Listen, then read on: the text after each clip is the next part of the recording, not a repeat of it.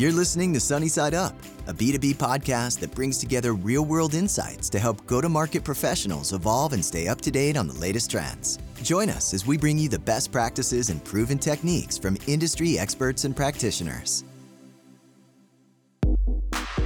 Today's episode is made possible by Demandbase. Demandbase is transforming the way B2B companies go to market by enabling customers to embrace modern digital sales and marketing with a complete end-to-end suite of products. Thanks for listening. Hello everyone, welcome to Sunny Side Up. I'm your host Shubhank, and today I'm super excited to talk to Natalie Yancey on what does it take to be a leader in today's world. Natalie Yancey's career in media sales and leadership spans over 25 years. She is a senior sales director and currently leads a team of enterprise account executives at Bello and Company, a media sales and marketing services agency. Natalie has spent almost as many years serving causes that she is passionate about, such as improving public schools and child wellness causes. Natalie, I'm super excited to talk to you.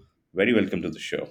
Thank you. I'm glad to be here. Natalie, yes, I've actually kind of looking into your LinkedIn profile and before we connected earlier. So I really am excited to talk about a lot of things and learn a lot of stuff from you in terms of sales and other topics that you've learned over a period of time. So let's get started. So first thing that comes to my mind is that as per your understanding, Natalie, what is your definition of a leader in today's world?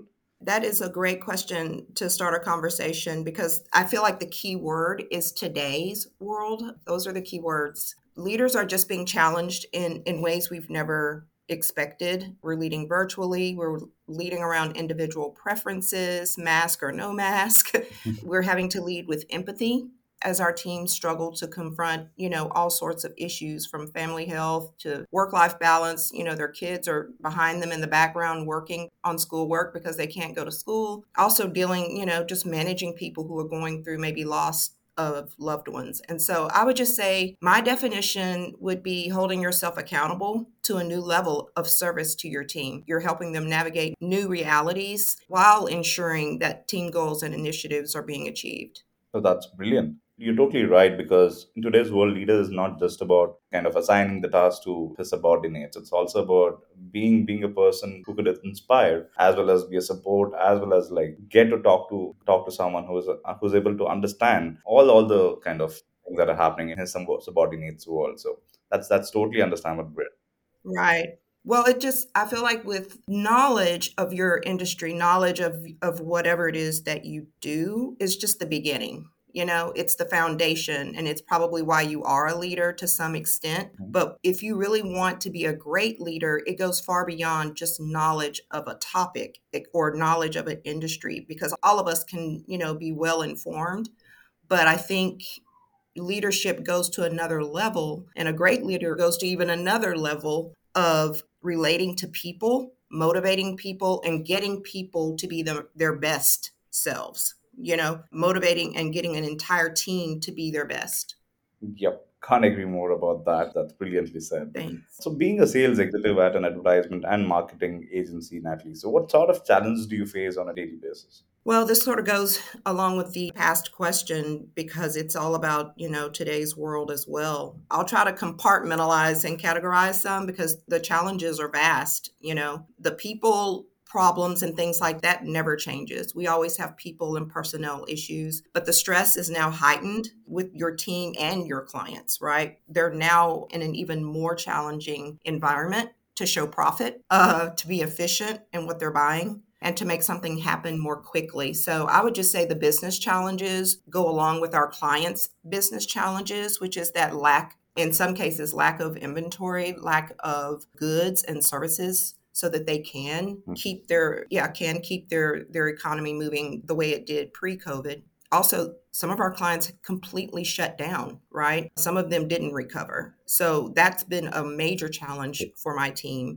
We had some clients who were very loyal to us who just were not able to continue business as they knew it. Fortunately, I'm in Dallas. We have a very strong economic market. We also had businesses that, because of COVID, grew and because of COVID, expanded. So we were able to overcome some of the challenges more easily, but every day it's something new. I want to add to that just the new challenge of digital marketing. As Facebook and Google have gone into a very new world with internet privacy, protections are becoming more and more constrictive, we're constantly evolving in how we're going to deliver best performance for client campaigns. Social used to be a no-brainer in targeting, and now that's becoming more and more challenging. So I would just say that new challenge is just having to stay really glued in on updates, trends, what's going on every single step of the privacy issue so that we can make some swift decisions and optimize based on data, ensuring that best client performance.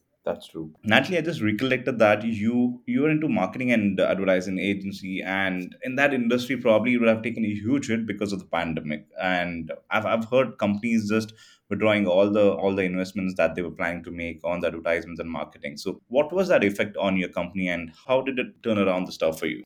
Definitely, we were impacted as our clients were. So, as their business had to change their business model, their delivery models, restaurants now only doing takeout, if that, all events canceled. Our national retailers were hit pretty hard. Some clients we realized had absolutely no real e commerce presence or strategy. So, we definitely took a hit on the revenue line.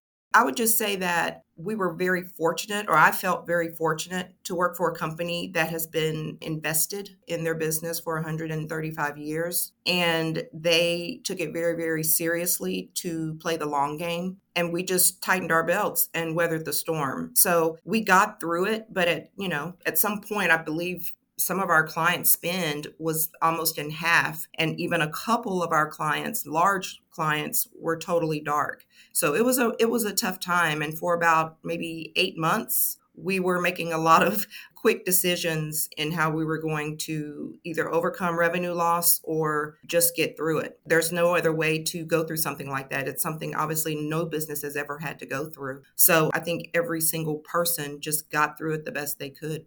That's true. And I think, yeah, when we're trying to understand the whole effect of pandemic, I still remember like we were switching between different roles and responsibilities and trying to understand what works best at that moment of time. And I think as you mentioned, I think it took almost around 4 to 5 months to kind of figure out what actually worked and how to generate revenue in that period of time. So that's brilliant you put across now. Right. So how do you describe sales today in relation to how it was done a decade ago or two? Oh, this speaks to my longevity, I guess, in the industry. But I could just go back a decade. I don't have to go back 2 decades because even going back 2 years, it's changed dramatically. I would just say 10 years ago, clients spent a lot of time telling you about their business, their goals. They were much more forthcoming with very good information about them, their business, where they're trying to go. Mhm. Business moved a little differently. It was a little more, I would say, a slower pace from the standpoint we had multiple in-person meetings, lunches, getting to know the client before we even got into let's do business, let's partner. And now clients are much more, what do you have that can help my business? If that doesn't work, and they want to do a lot of testing, and if it doesn't work, they're out, in 30 days, max 60 days. So I would say it's just a much faster pace of proving your budget, proving your value. It's more cutthroat, a lot less loyalty because most clients are just, how can you help my business? Which is not a bad thing. It makes us sharper. It makes us a lot more efficient. I think it makes us more data driven and focused very clearly on the results that we're driving.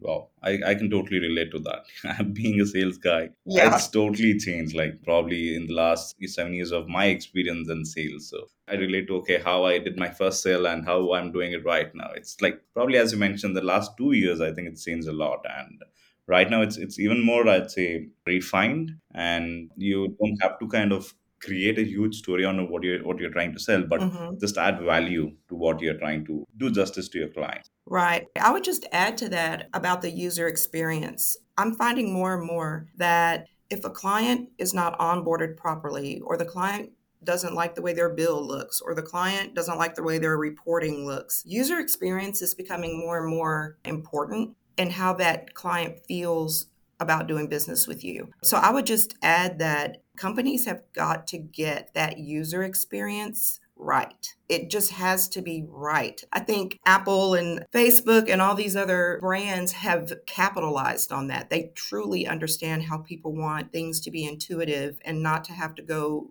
15 buttons before they get what they want. So I think that's something that we really need to stay diligent on is just that customer experience.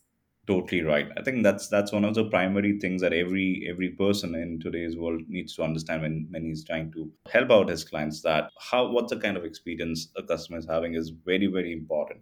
Doesn't matter if it's a great product, but unless and until he understands how to use it in the most simpler way, I think that is really important. Thanks for the inputs on that, Natalie. Going forward, like you are a true example of a leader. Like not just at an office level, like in terms of the work levels, but you also service the public through various mediums. So I mean, like I need to understand like a little bit more about what you do and how you are serving the whole of, let's say, public life and other aspects of it. Sure. I am very passionate about several things. One, helping children. It's something very near and dear to me. Also, improving public education. I just believe education is where every person's success starts. So, as young as 3 years old, I'm adamant that every child has to have a better education. Hmm. Just from a nonprofit standpoint, I'm on the board of our DMN charities. And so we help fund about 23 charities here locally. I've also worked on a strategic planning committee for a local independent school district. Most recently, I was selected for a program called Leadership Dallas, and that's an intense leadership program through the Dallas Regional Chamber. So I feel like my newest hot button is housing affordability. I'd really like to get intentional about how I can help with this issue as it continues to be a problem in our country, probably the world. I think as income has not kept up with rent and mortgage, we're seeing this new level of homelessness, and it has nothing to do with people not working. It just has to do with housing affordability. So I'm not sure if you've kept up just with the issue in general, but I was just shocked to hear that, the average family can't afford a two-bedroom apartment, and it's getting more and more difficult to earn a living wage. So it's something that I'm very, very interested in how I can help solve, at least help people understand how to be better prepared for rent increases and mortgage issues that they're having.